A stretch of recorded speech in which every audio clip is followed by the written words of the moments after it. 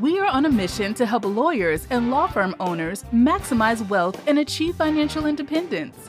Welcome to The Lawyer Millionaire with Darren Wirtz from Wirtz Financial Services. In this podcast, we will help you build wealth, minimize your taxes, and plan for retirement with money management strategies designed for the legal profession. Join us in this journey where we help you manage your money so you can make the most of your future. Start feeling confident in knowing you are well prepared for retirement and on track to financial independence. Now on to the show. There are any number of reasons to determine the value of your law firm. But how do you do that? Darren Wirtz has a guest who can help. Serena Amlie is no stranger to the task, with experience in valuation that spans several industries. She is a CFA, member of the ESOP Association, the American Society of Appraisers, and the Covington Business Council. And, Darren, she also teaches financial literacy to high school students. Absolutely. Thanks, Patrice, for that introduction. Yeah, we're very excited to have here Serena Amlie with Comstock Advisors. We've been talking a little bit lately about succession planning for law firms. And I just met Serena a few months ago through the Covington Business Council. And it was the first time I had met somebody in a networking group who does business valuations. And I was super excited to talk to her and to have her on the show. So welcome to the show, Serena. Thank you so much. I'm so excited to be here. We're very excited that you're here as well. So before we dive into some of our questions here, business valuation, and you are a chartered financial analyst. So tell us a little bit more about what that means and what you do for your clients.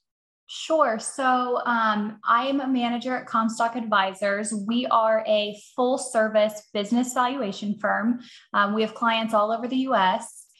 Typically, we're working with business owners, attorneys, and then other advisors to business owners, ultimately to determine the value of a closely held business or an interest in a closely held business. Typically, people come to us for valuations for a pretty broad range of reasons. Some of the most common would be estate and gift tax valuations, divorce litigation and shareholder disputes when an interest in a closely held business is being contested. We do work with a lot of employee stock ownership plans. That's a big part of our business as well. And then just general succession planning, consulting, and evaluating potential sales. Again, anything, related to the value of a closely held business or an interest in one. So that's kind of the gist. Very cool. And law firms are often those closely held businesses, either a sole proprietorship where you have one attorney who's practicing as a solo, or a small firm. And so, that fits right in there with a lot of what you mentioned there. Now, Serena, not every kid wakes up and says to themselves, I think I'm going to be a business valuation expert when I get older. What got you interested in this? Sure. So I went to school for finance and I thought I was going to be in wealth management. I interned at a wealth management firm in college. It was a small firm in Cincinnati, really loved it, loved the culture of the firm. But through that and talking to some of my professors at school, ultimately decided that working more company side as opposed to with individuals might be a little more up my alley. So Comstock was actually my first job out of college. And, I think when I first took it, understanding what business valuation was sort of a hypothetical concept until I actually, started to do it. But just found it so fascinating. I mean, you're learning about so many different industries and talking to business owners about often the businesses that they started or at least have been working in for a long time. And it's just a really, really neat line of business. Yeah. Oh, that's cool. That's very, very fascinating. So Serena, let's pretend that I'm a law firm owner. And why should I get a valuation done? What kinds of things would that be helpful for? Sure. So when it comes to law firms specifically, typically the firm is getting valued for one of two reasons. The first is, when partners are buying in or leaving the firm and being cashed out, buy-sell provisions for the partnership structure, within law firms can vary. Sometimes the buy-in cash out price is simply, the partner's percentage of the company's book value. In that scenario, the partner isn't really buying into their pro rata portion of the value of the company. It's more of a metric to buy into the profits for the period of time that individual remains a partner. So when they sell, they're going to get cashed out at their pro rata portion of book value as well. So if the market value of the firm were to have increased or declined from the time they bought in, they're not necessarily going to benefit or lose money on that change in market value.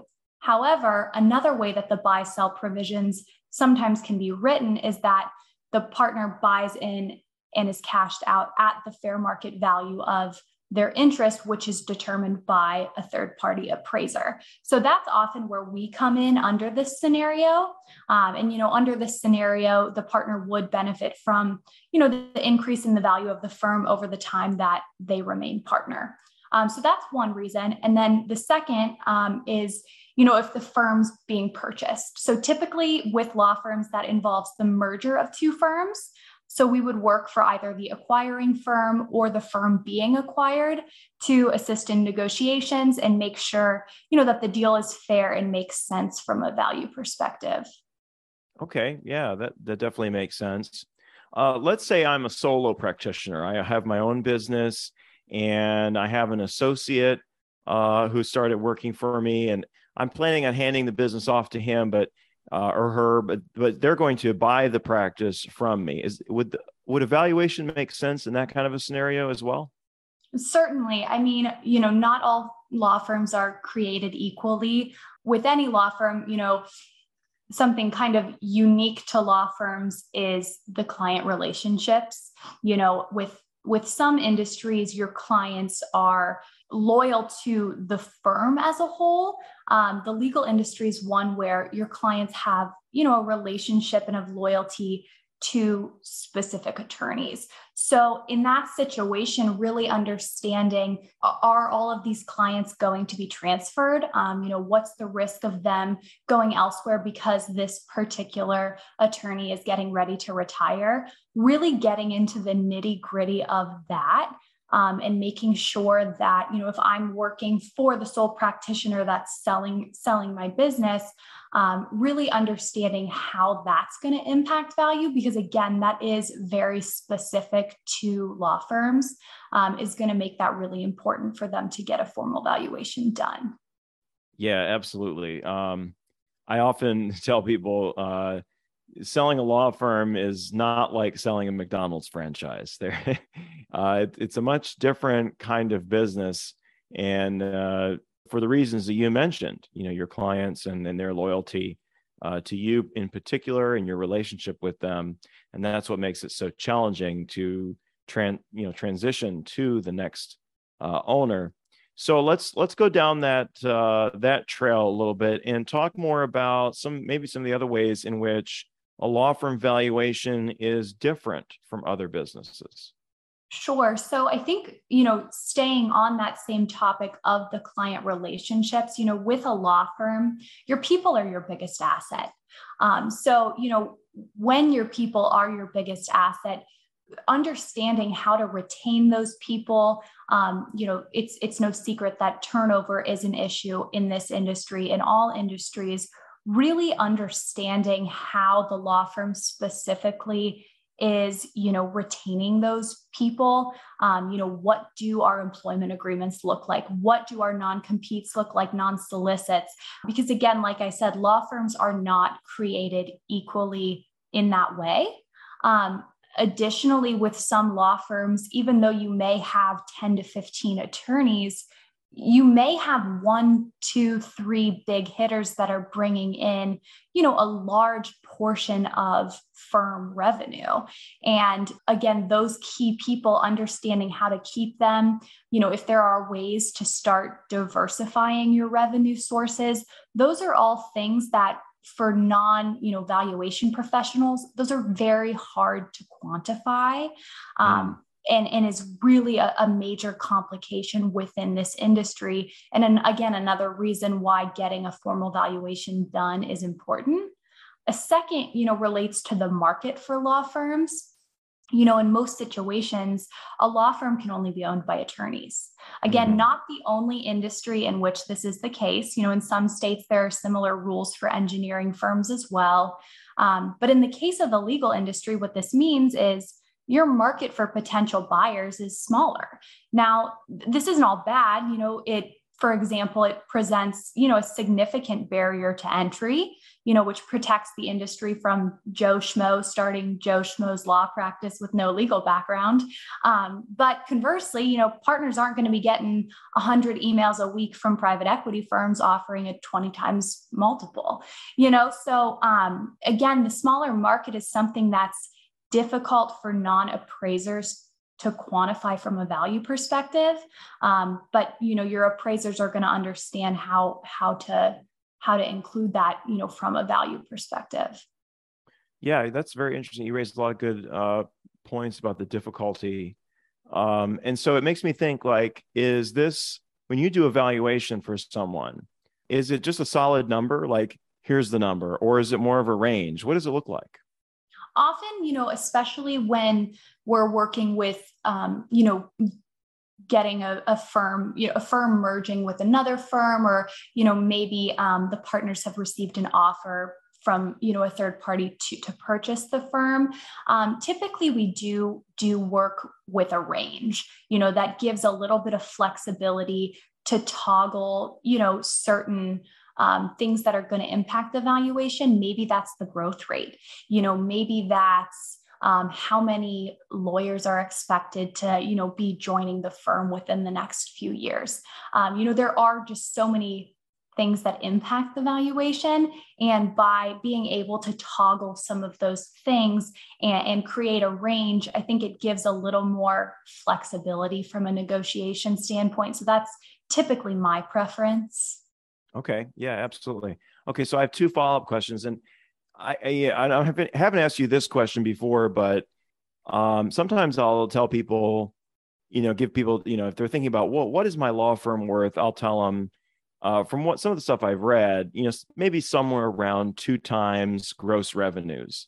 Is that fairly consistent with what you see?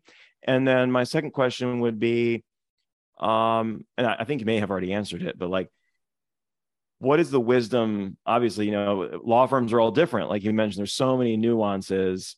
Do I really need a valuation? Maybe you can speak more to that. Sure. So, your 2 times multiple comment, that certainly would be within the realm of normal. Okay. But it can range though. We see multiples, as low as 1 time. It really does vary by law firm. This is getting a little into the nitty gritty of the valuation, but one of the common methods we use to value a law firm is the discounted cash flow method, which, to kind of talk high level, the way that method works is, you're going to take projected cash flow over a period of time. Typically, we like to see at least 5 years.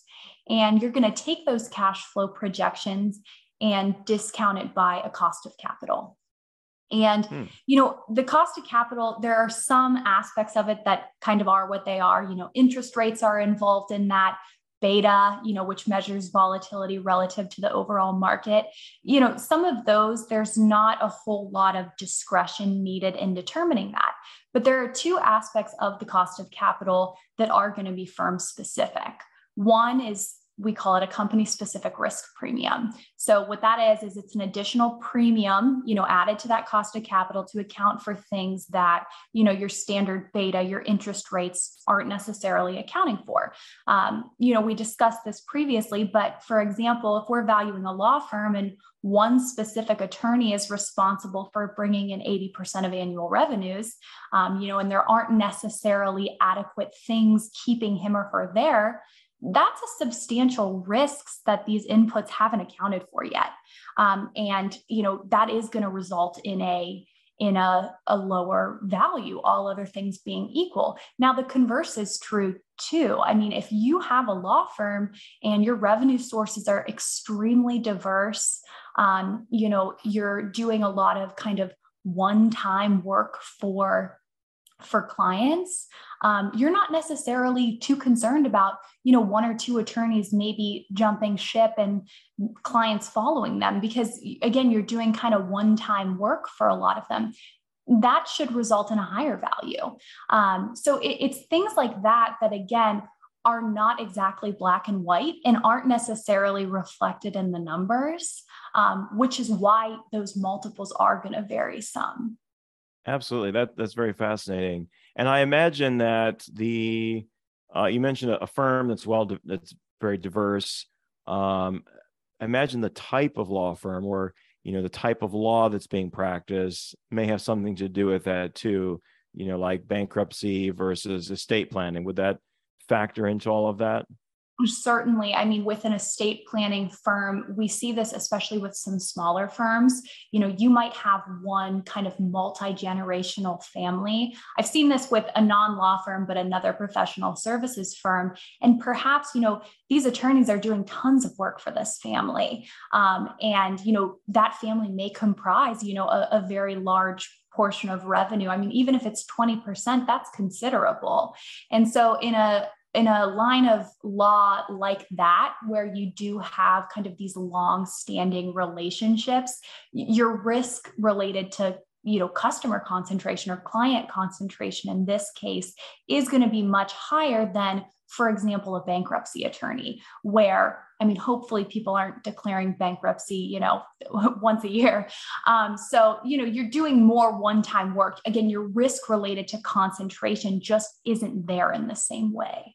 Gotcha. Okay. So it's kind of like, the more transactional something is, perhaps, then it could be more valuable that way because it's something that has more likelihood of continuing on into the future. Certainly. If we're talking about that risk specifically, it's less risky, and less risky businesses, you're going to pay a higher multiple for. Okay.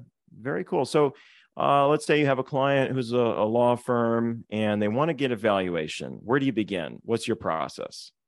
Sure. So I think a good place to start with that is to talk about the two different methods we'll typically use to value the law firm, because that kind of gets into what they're going to need to provide us, what our process looks like with them.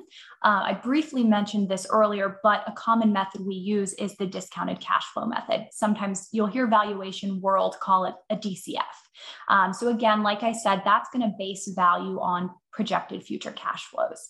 So the company is going to provide cash flow projections over a period of time. Sometimes companies have CFOs, accountants that have prepared projections like this before, have a good handle on it. But sometimes you have companies that have never put a projection together. And if the latter is true, we as the valuation firm can work with them to determine kind of the key factors that impact cash flow for them to help them ultimately provide that projection for us. Regardless of if we help them put the projection together or if they did it themselves, we're going to really want to discuss it with management to make sure we understand A, how were the projections compiled? B, who was involved with that process? Are they on the risky side? Are they on the conservative side? And really what's super important is, what are the key factors that could cause the company to greatly underperform or outperform them? After we kind of get a feel for the projections that we've been given, which is typically 3 to 5 years, we're also going to talk to management to determine kind of what a normal year of cash flow looks like, because that normal or terminal year, as we call it in valuation, is ultimately what's going to be used to determine the terminal value of the firm. So after that projection period is done, what value is left over? Because, for example, if we're doing a valuation of a firm with 10 attorneys, they added 5 last year, your growth rates are much larger, recently than they're going to be in those out years. So understanding, what's a reasonable long-term growth expectation, things like that is going to be important. And then again, like we've mentioned before, we're going to work to develop a cost of capital that's ultimately going to be used to discount those cash flows and then capitalize that terminal cash flow to determine terminal value.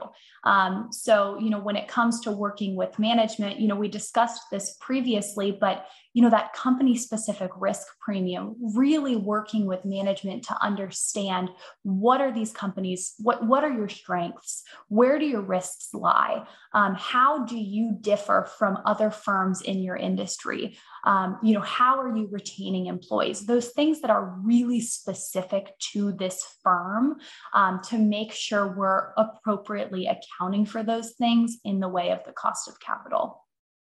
Okay. The second method we're going to use and something, we'll also work with management on is the merger and acquisition method. So the way this method works is the valuation firm is going to screen for transactions that have hopefully occurred somewhat recently, involving similar companies to the firm you're valuing.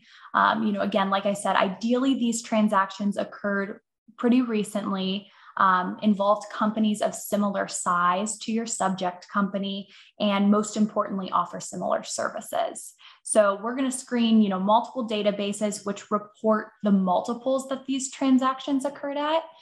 For example, let's say a law firm was purchased for 12 million, did, on average 10 million in revenue. We would say that the transaction occurred at a 1.2 times revenue multiple. Now, again, what's crucial on behalf of the valuation firm is evaluating how your subject company, is different or similar from the companies included in these transactions. Because ultimately, like we discussed previously, if your company is riskier, that multiple is going to be lower. And if it's less risky, that multiple is going to be higher. And management knows their firm better than we're ever going to know it. So really working with management to understand the nitty gritty, kind of your SWOT analysis, if you want to talk about what we learned in business school, it is crucial here to really take the multiples from those databases and see how they really should apply to the firm you're valuing. Yeah, absolutely. So I guess there is a market here, right? Law firms are being bought and sold. Yeah. Okay. I have clients who doubt this, but it does happen for sure. So let's say I am, thinking about retiring and selling my firm. What kinds of things can I be doing or should I be doing in the lead up to that to improve the value of my business so that I can maybe sell it for top dollar?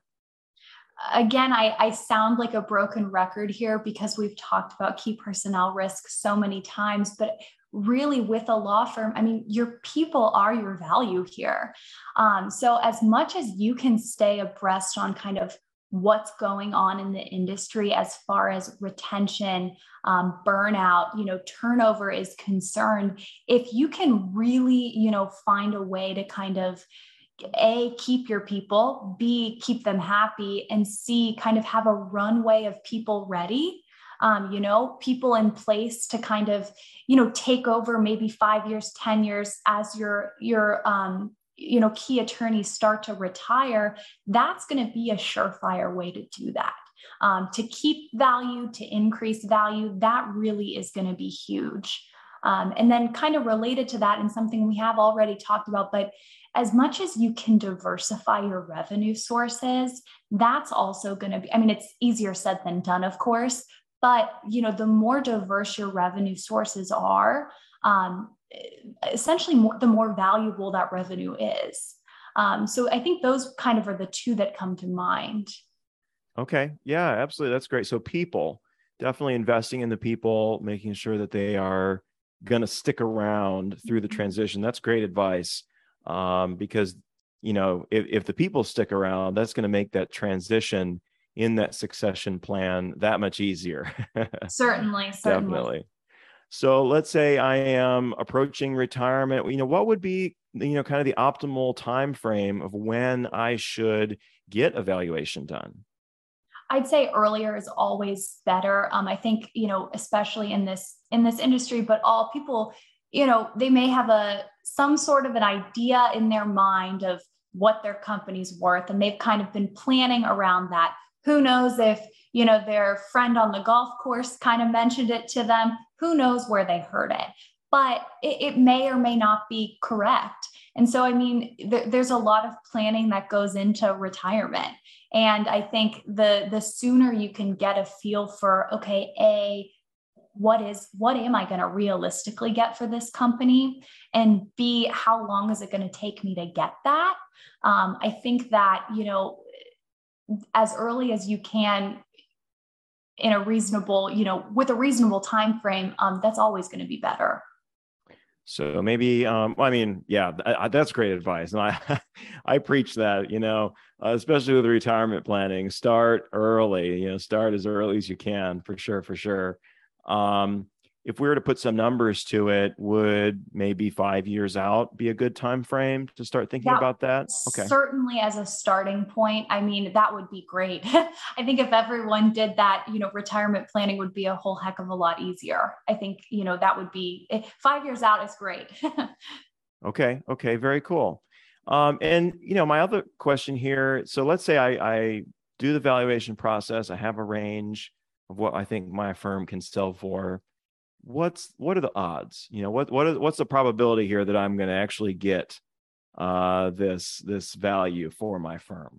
Sure. So I think two things are kind of key here. One, with anything, if you're doing a fire sale and trying to sell overnight, the answer to your question is low, especially given the smaller market that we talked about previously. But, if you're willing to spend, a reasonable amount of time marketing the firm, your likelihood becomes pretty good.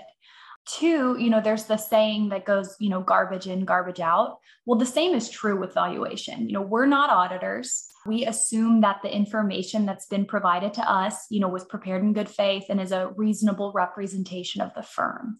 When we are trained, somewhat to dig through that, especially the projections to evaluate, are these crazy? Are they conservative? But ultimately, the people running the company are the ones who are knowledgeable about its key risks, strengths, weaknesses, etc. They're going to know more about that than we're ever going to be able to. So, if they're giving us good information, that's giving us, again, a reasonable indication of the nitty gritty of this firm, then the value is going to be a really good indication of market value. But again, the converse is true. If we're not getting the full picture, the full story, which isn't always reflected in the numbers, then there could be some disparity there. Okay. Yeah, absolutely. I like what you said there about marketing your firm in the sense of finding a buyer. That's Correct. Very interesting. Perhaps we'll have to talk about that sometime. Well, Serena, we're coming down to the end of our time here. Is there anything else you'd like to add? Any final pieces of wisdom or advice that you'd like to impart to our audience?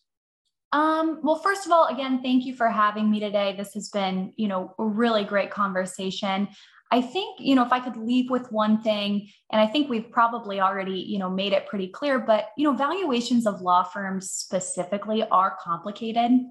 There are just so many aspects of them that make them complicated. Not all law firms are created equal, as we've talked about. So, making sure you get a valuation from, someone who's qualified, someone who has, history, valuating companies like this, is really, really important to make sure, A, you're prepared from a cash flow perspective if you have partners that are getting ready to retire, and B, to ensure that your partners are getting the value that they're due, because again, really, there's no value of the firm without them. Absolutely. And if someone wants a qualified expert to help them, they can reach out to you, of course, Serena. And what would be the best way for our listeners to get in touch with you? Sure. Reaching out via email would be great. If you can go to our website, comstockadvisors.com, my email is going to be there, some information on my background, et cetera. That would be the right way. Absolutely. And we will definitely put your email and everything in the show notes. Thank you so much for joining us, Serena. It's been great having you here. Thanks so much, Darren. Yeah. And if you'd like to learn more about the Lawyer Millionaire podcast, as well as the book, or talk with me about your financial planning and succession planning, you can just head on over to thelawyermillionaire.com. This podcast is also called The Lawyer Millionaire. Follow it to know when new episodes are ready for you, and of course, share with colleagues and friends. Thank you for listening to The Lawyer Millionaire. Click the follow button below to be notified when new episodes become available. This content has been made available for informational and educational purposes only. This content is not intended to represent investing or tax advice. Always seek the advice of a qualified investment or tax advisor with any questions you may have regarding your own financial circumstances.